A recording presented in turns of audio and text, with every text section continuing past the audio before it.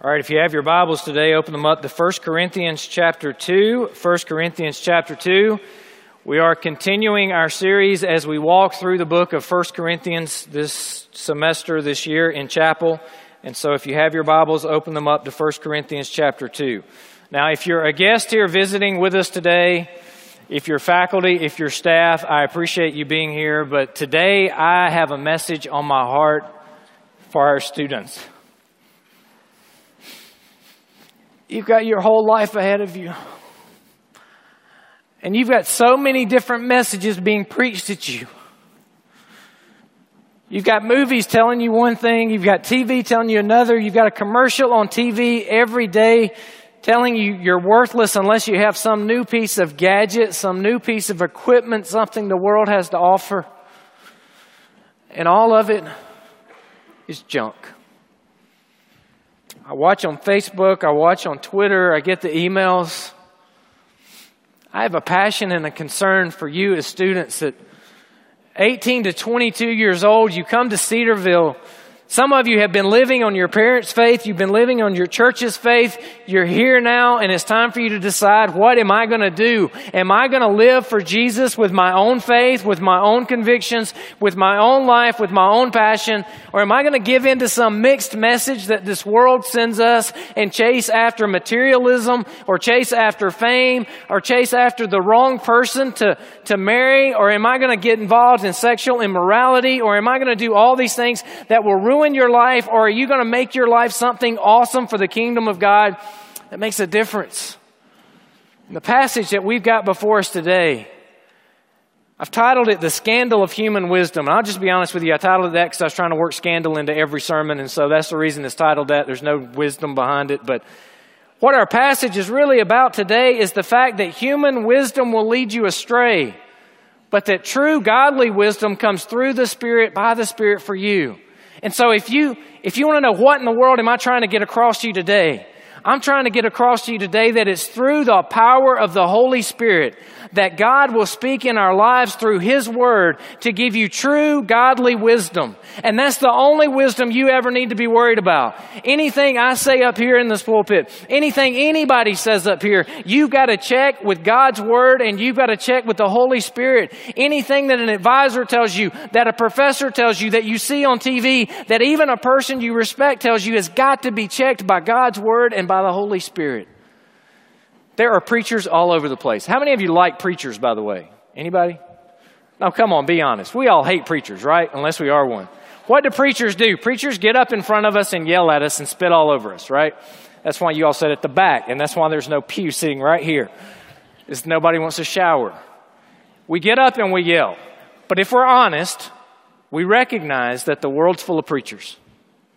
Every commercial has a spokesperson that tells you a message that's going to make you better. That's a preacher with a message. Every movie you watch, believe it or not, has a hidden agenda somewhere in it. And it's a preacher preaching a message to tell you what you ought to believe. And then you come here 5 days a week, and you get a different preacher or a different person with a different message telling you something. What preacher, what message are you going to believe? How are you going to know what's true? Corinthians chapter 2, verse 6 through 16 today. Let's read it. It says, "Yet among the mature we do impart wisdom, although it is not a wisdom of this age or of the rulers of this age, who are doomed to pass away. But we impart a secret and a hidden wisdom of God, which God decreed for the ages for our glory. None of the rulers of this age understood this, for if they had, they would not have crucified the Lord of glory. But as it is written, what no eye has seen, nor ear heard, nor the heart of man imagined, what God has prepared for those who love Him. These things God has revealed to us through the Spirit. For the Spirit searches everything, even the depths of God. For who knows a person's thoughts except the spirit of that person which is in him? So also no one comprehends the thoughts of God except the Spirit of God. Now we have received not the spirit of the world, but the Spirit who is from God, that we might understand the things freely given us by God. And we impart this in words, not taught by human wisdom, but taught by the Spirit, interpreting spiritual truths to those who are spiritual. The natural person does not accept the things of the Spirit of God, for they are folly to him, and he is not able to understand them because they are spiritually discerned. The spiritual person judges all things, but is himself to be judged by no one. For who has understood the mind of the Lord as so to instruct him? But we have the mind of Christ. In verse 6, looking through verse 9, we see the first division, that true wisdom comes from God. You want to know what message you should believe, you want to know what you need to focus on in your life, is that true wisdom comes from God. Now that sounds simplistic, but think about it. If true wisdom comes from God, we should be reading the Bible and what He's revealed to us much more than we should be reading what anybody says about the Bible or anybody else talking about the Bible. We should be reading the Bible. Now, from what I've heard from surveys, and I haven't conducted one, but from what I've heard from surveys, about 12% have a daily, consistent time of Bible reading and prayer with God. You want to know what truth is? You want to know how you should live your life? Read God's Word and seek wisdom from God, not from any other sources, not from other friends. Look at what it says here. It says, among the mature, we do impart wisdom. So there is a wisdom, but it's not a human wisdom. Look at what it says about this wisdom. Among the mature, we impart wisdom. It doesn't say the simplistic can get it, the mature. So who are the mature? In verse 9, it says, God has prepared for those who love Him.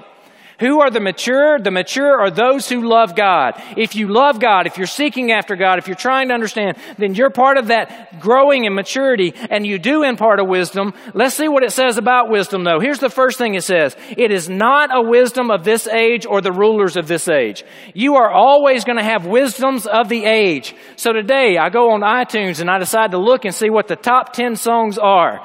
That's the wisdom of this age. And by the way, it is totally contradictory to everything you're going to see in God's Word. Why is it that we have Cedarville University? And why is it that we say we want a biblical worldview in every classroom? It's because when you encounter a world, and a world tells you that evolution is the truth, and that evolution is how all of us came to be, then if you believe in an evolutionary mindset, you don't have a judge, you don't have somebody that you're going to be responsible for. But if you have a creator, a God that created us, a God that loves us, then it's fine for us to have a judge, because He created us, we owe our lives to Him, and so when He judges us, that makes perfect sense. You have messages being taught, and the wisdom of this age, the things that come out of this age, or the rulers of this age, look at what it says about them. It says they are doomed to pass away. May we never want to be smart compared to this age. May we never want to look at this age and have all of the people around us say, look at the wisdom they have for this age. And it's professors, that's our tendency, is we want the world to look at us and say, look how smart they are. But instead it says that the rulers of this age, the wisdom of this age passes away. But then we impart a secret and a hidden wisdom from God. So the second thing you need to make sure you get out of this first part is that wisdom comes from God, which God decreed ages before the ages for our glory. God's wisdom is eternal. It's not like God woke up one morning and said, uh-oh, I didn't know Adam was going to sin. Uh-oh, I didn't know Eve was going to do that. Uh-oh, I didn't know you were going to put that post on Facebook. Uh-oh, I didn't know you were going to make a mistake. Uh-oh, I didn't know what was going to happen. God, from ages before anything ever happened, God knew exactly what was going to take place. He is the sovereign, all-knowing God. He knew it, and He knew it before time. And God's wisdom is no accident. It was always His plan. He created us knowing that Adam and Eve were going to sin, knowing that He was going to send Jesus to die on the cross, knowing that it was going to cost Him His Son's life on a cross to die for our sins, to reconcile us, to put everything back like it should be. And yet He created us anyway, and that's the love of God that He has for you and for me. It says here, none of the rulers of this age understood this. It's true of today as well. For if they had, they would not have crucified the Lord of glory. Do you get wisdom from the rulers of this age? No, you don't. Look at what it says in verse 9. But as it is written, what no eye has seen. It's not what you see with empirical evidence. What no ear has heard. It's not what you hear from the traditions of men or from the community or from the village. What no heart has imagined. It's not your intuition. It's not your instincts, as good as your instincts may be. It's not your instincts that are going to lead you to a right relationship with God. It's that godly wisdom. It's the hidden wisdom. It's the secret wisdom. And we're going to see how that's going to be revealed in the very next verse. But what God has prepared for those who love Him. Here's what we need to make sure we understand is that we don't get wisdom from inside ourselves. We don't get wisdom from looking to other humans. We don't get wisdom from looking to the television or to this age or the people that are popular in this age. It's not that we go to Madonna or Britney Spears or Lady Gaga or any of them and look at what they say and think that's how we get wisdom. We get wisdom when we go to God's Word and allow the Holy Spirit to speak to us through God's Word. True wisdom comes from God. True wisdom is revealed through the Holy Spirit. Look at verse 10. These things God has revealed to us through the Spirit. For the Spirit searches everything, even the depths of God. And here you see revelation. Now, what is revelation? Revelation is the revealing. It is the pulling of the curtain back. It is God's Word that He has revealed to us. And unless God has revealed who He is to us, we cannot know Him. And so here we see that God's revelation comes to us through the Holy Spirit. For it's the Spirit who knows the depths of God. For who knows a person's thoughts except the spirit of that person which is in him? All right, I need a volunteer. Come on up. Yep.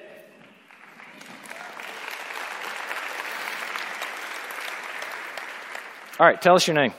Kylie. All right, where are you from? Philadelphia. Okay, I'm going to put on my super ESPN thinking cap right now, okay? I'm going to tell you what you're thinking. What? Yeah, I'm going to tell you what you're thinking. Okay. Okay, you ready for this? Mm-hmm. You're thinking it's really embarrassing to be on stage with no shoes on. Is that what you're thinking? Not necessarily. But kind What? of. Kind of. What were you thinking? No. What were you thinking? I was thinking about God. You were thinking about God. I was. Okay, I need another volunteer. Give me another volunteer right here. Come on. Tell us your name and where you're from. Daniel from Long Island. Daniel from Long Island. Woo! All right, Daniel, I want you to think of something when I say these words, okay? Cleveland Browns. Now, don't tell anybody what you thought of. I'm going to predict what he's thinking. Losers. That's exactly what Is it that was. right? That's exactly what it was. Aha! How about that? All right. I got that right. All right, now think of something else. Anything in the world, think of it. I'm going to tell you what you're thinking of. You're thinking that bat in the student center was really weird? No, that was not what I was thinking. What were you thinking? An acorn. An acorn. Okay, go sit down. All right, so that failed miserably, right? Why did that fail miserably? I can't read his mind. Who knows what you're thinking when you don't say it out loud? Only the Spirit within you and the Lord. Who knows what you're thinking when you don't say it out loud? Your spirit within you. You know your thoughts. I don't know your thoughts. I don't know what some of you are thinking right now. Although I can predict some of you are thinking, man, I'm ready to get to Chuck's for lunch, or I'm ready for 10:45 to get here. But beyond those, I can't tell what you're thinking because I don't have your spirit. Your spirit's not within me. And here's what it says. It says, for who knows a person's thoughts except the spirit of that person which is in him? Now, here's just a comma. Horoscopes, psychic hotlines, magic 8 balls, Ouija boards, none of that stuff can tell you the future. God alone knows the future. And through His Word, He reveals to you His truth. And through the Holy Spirit working within you, He tells you what you need to do and where you need to go and where you need to be. And so we don't need to post psychic hotlines or horoscopes or palm readers or magic 8 balls. They're fun to play with sometimes, but you don't need to put your trust in those type things. You put your trust in the Word of God. Look at what it says here. No one knows the thoughts except the spirit of that person which is in him. So also, no one can comprehend the thoughts of God except the Spirit of God. Now we have received not the spirit of this world, but the Spirit who is from God. So if we are saved, we have received the Spirit from God, and all of us have that Spirit from God that have been saved because the Spirit is omnipresent and can be in all of us at the same time. And so all of us in the room that have repented of our sins, put our faith and trust in Jesus Christ, we have the Holy Spirit living within us. So we have the Spirit from God so we can know the thoughts of God. But how do we know those thoughts of God? We know it through the Spirit revealed through His Word, which the Holy Spirit helped to reveal. We've got the Holy Spirit in us that helped write this book, inspired as though it were the very breath of God. So we have the Spirit of God. You want to know you've got a major problem in life? What do? Call mom and dad. Well, that's great. They love you. They want to give you good advice. But what should you do more importantly than that is seek God. You've got a major problem. I need to know what to do. What do? Go to my friends. Why? They don't know any more than you do. Go to God. I've got a major problem. I want to go talk to the president, or I want to go talk to a professor, or I want to go talk to somebody that's been around here for years. I'm going to go see Murray Murdoch and find out what he has to say about this. But we don't know you. We don't know your inner workings or your spirit. Guess who does? God.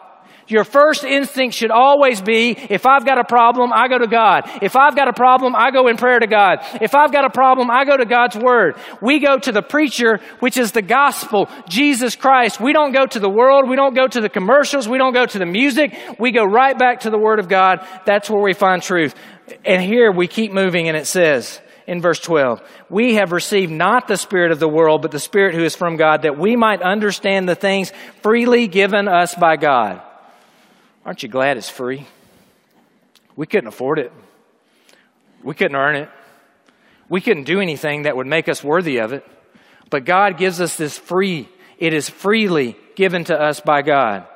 And then it says in verse 13, and this is important, and we impart this in words, not taught by human wisdom, but taught by the Spirit. Here in this section of 10 through 13, you have a great expression of what the inspiration and the revelation of Scripture really is. It tells us in verse 10 that God has revealed things to us through the Spirit. It tells us in verse 13 that Paul is saying there, we impart this in words, not taught by human wisdom, but taught by the Spirit, interpreting spiritual truths to those who are spiritual. And so what you have here when you hold your copy of God's Word, or when you're on your iPhone, or when you're on your iPad, you are looking at God's revelation to us of His divine wisdom and not some creation that a human has trying to explain the inexplicable. When you look at God's Word and you see it as a divine, inerrant, infallible, trustworthy source of God's revelation to us, we have the Creator's handbook right here as to how we're to live our lives. If you've got that, if you've got God's infallible Word in front of you telling you who you are and who He is and why we're here and what we're to do, the most important book you can spend time with, any class you have, the most important book you can spend time with is this book right here. Oh, I just want you to get it. You're young. You've got a God that is amazing. You are bright. You are intelligent. You have your whole future ahead of you. And you've got a crossroads. Am I going to live my life for God and do something incredible and amazing? Or am I going to be easily forgotten? Here's the difference. Fall in love with reading the Word of God. Fall in love with letting the Holy Spirit speak to you through God's Word to guide your life. Don't read the Word of God because you're checking a box of legalism because it makes you feel like you're spiritual and you're going to get to heaven. Develop that relationship with Jesus so that you read the Word so that you know more about God. You know more about who Jesus is. You know more about who you are. Let this be your guidebook for life. If you will fall in love with the Word of God and read it daily and allow the Lord to speak to you, then your life's going to be on the right trajectory. You're going to be where He wants you to go. You're going to have the answers. You're not going to get distracted by all the other preachers of this world. Look at what it says as it transitions here in verse 14. It says, the natural person does not accept the things of the Spirit of God, for they are folly to him. You've got two responses listed here to the Word of God. The first is the response of the natural person who does not accept the things of the Spirit of God, for their folly to them. He is not able to understand them, because they are spiritually discerned. Now, why is it? He doesn't have the Spirit of God in him. If a lost person doesn't have the Spirit of God in them because they've not repented of their sins and put their faith in Jesus Christ, they read about a biblical worldview and they may get facts. They may understand and be able to tell you what the facts are of something they've read, but they're not going to have true biblical wisdom because true biblical wisdom comes from a fear of the Lord. And that's what Psalms tells us and that's what Proverbs tells us is that the beginning of wisdom is a fear of God. And when you have a fear of God, you have a fear of sin and you don't want to commit sins and you have an awe of God and you understand how great He is and you understand how worthless we are, and it puts your worldview in the right perspective, and all of a sudden you begin to be in awe of your Creator and the fact that He loved us enough to provide salvation and the fact that He loves us enough to use us in His divine plan, His eternal plan, and it puts everything in the right order for you to have wisdom. But you can't have that wisdom if you don't have the Spirit of God in you. So here's my application to you on that part. Don't get mad at lost people when they act like lost people. Get mad at saved people when they act like lost people. When I hang around lost people and they cuss in front of me, I expect them to do that. I don't join in and do it with them. When I go hunting or fishing with people who are lost, though, I expect them to act like lost people. My dive instructor was a homosexual dive instructor. We loved on him and had him to a seminary campus, and we even had people go to his wedding with his homosexual partner, not to say we condone things, but to say we love you and Jesus is the message, and here's what you need to understand who we are and what we believe and why we're here. We shouldn't be mad at lost people when they act like lost people. We should be mad at saved people when they act like lost people. You know, the biggest problem that we have in our churches, the biggest problem that we have among Christians and our witness is when we as believers in Christ act just like the world. And everybody says, there's no difference. I see them doing the exact same things everybody else does. We're called to be the light in a dark place. We're called to be the salt of the earth. We're not called to look just like the world. Here it says the natural person rejects it because the natural person cannot accept it. They cannot understand it. They are not spiritually discerned because they don't have the Spirit of God in them. But verse 15 says, the spiritual person judges all things, but is himself to be judged by no one. For who has understood the mind of the Lord as so to instruct him? But we have the mind of Christ. Up until this point in 1 Corinthians, Paul has been talking about the difference between human wisdom and a divine wisdom. He's been talking about all the divisions that have taken place. And he's going to start making a distinction next time in chapter 3 between the carnal, fleshly believers and the spiritually mature believers who have the mind of Christ. And so there's a transition that's occurring here in this last verse where it says, who has understood the mind of the Lord so as to instruct him? But we have the mind of Christ. Now, verse 15 gets taken out of context all the time. Verse 15 says, the spiritual person judges all things. We're going to see in 1 Corinthians 5 that the spiritual person is to judge all things. But then it says, but is himself to be judged by no one. Well, what in the world does that mean? Does that mean that you can go around saying, you can't judge me? Well, no, because in 1 Corinthians chapter 5, Paul says, judge them as though I were there present. It doesn't mean you're above being judged. It just means the outside world is not going to be able to look at your life and to understand why you're doing what you're doing. It makes no sense to them. People who are caught up in materialism look at you as you give tithe to your church, as you give offerings to missionaries, as you give money away, and they say, that makes no sense. Why don't you keep it all? They look at you as you live your life for eternity, and as you live your life not with a temporal mindset, but with an eternal mindset, and they say, that makes no sense. Now, beyond that, I don't have a clue how to explain what that verse means any better than that. It's a difficult passage. It doesn't mean that we're to walk around saying, you can't judge me. Because we know in the Bible, we are to sharpen one another as iron sharpens iron. We are to practice church discipline on one another. If somebody gets off the way, we're to call them to come back to the way. And so here we see in verse 16, who has understood the mind of the Lord? None of us have. What should this cause us to do? I think it should cause us to have humility. I can't tell you the mind of God. I'm just a sinner saved by grace, trying to read the Bible, live out life for the Holy Spirit, to glorify God and to make a difference in His kingdom, just like you. We don't know the mind of God. And any time that you're learning breeds an arrogance to where you think you're better than other people, you've missed what Paul says when he says, but we have the mind of Christ. Because in Philippians, he tells us the mind of Christ is what? To consider others before yourself.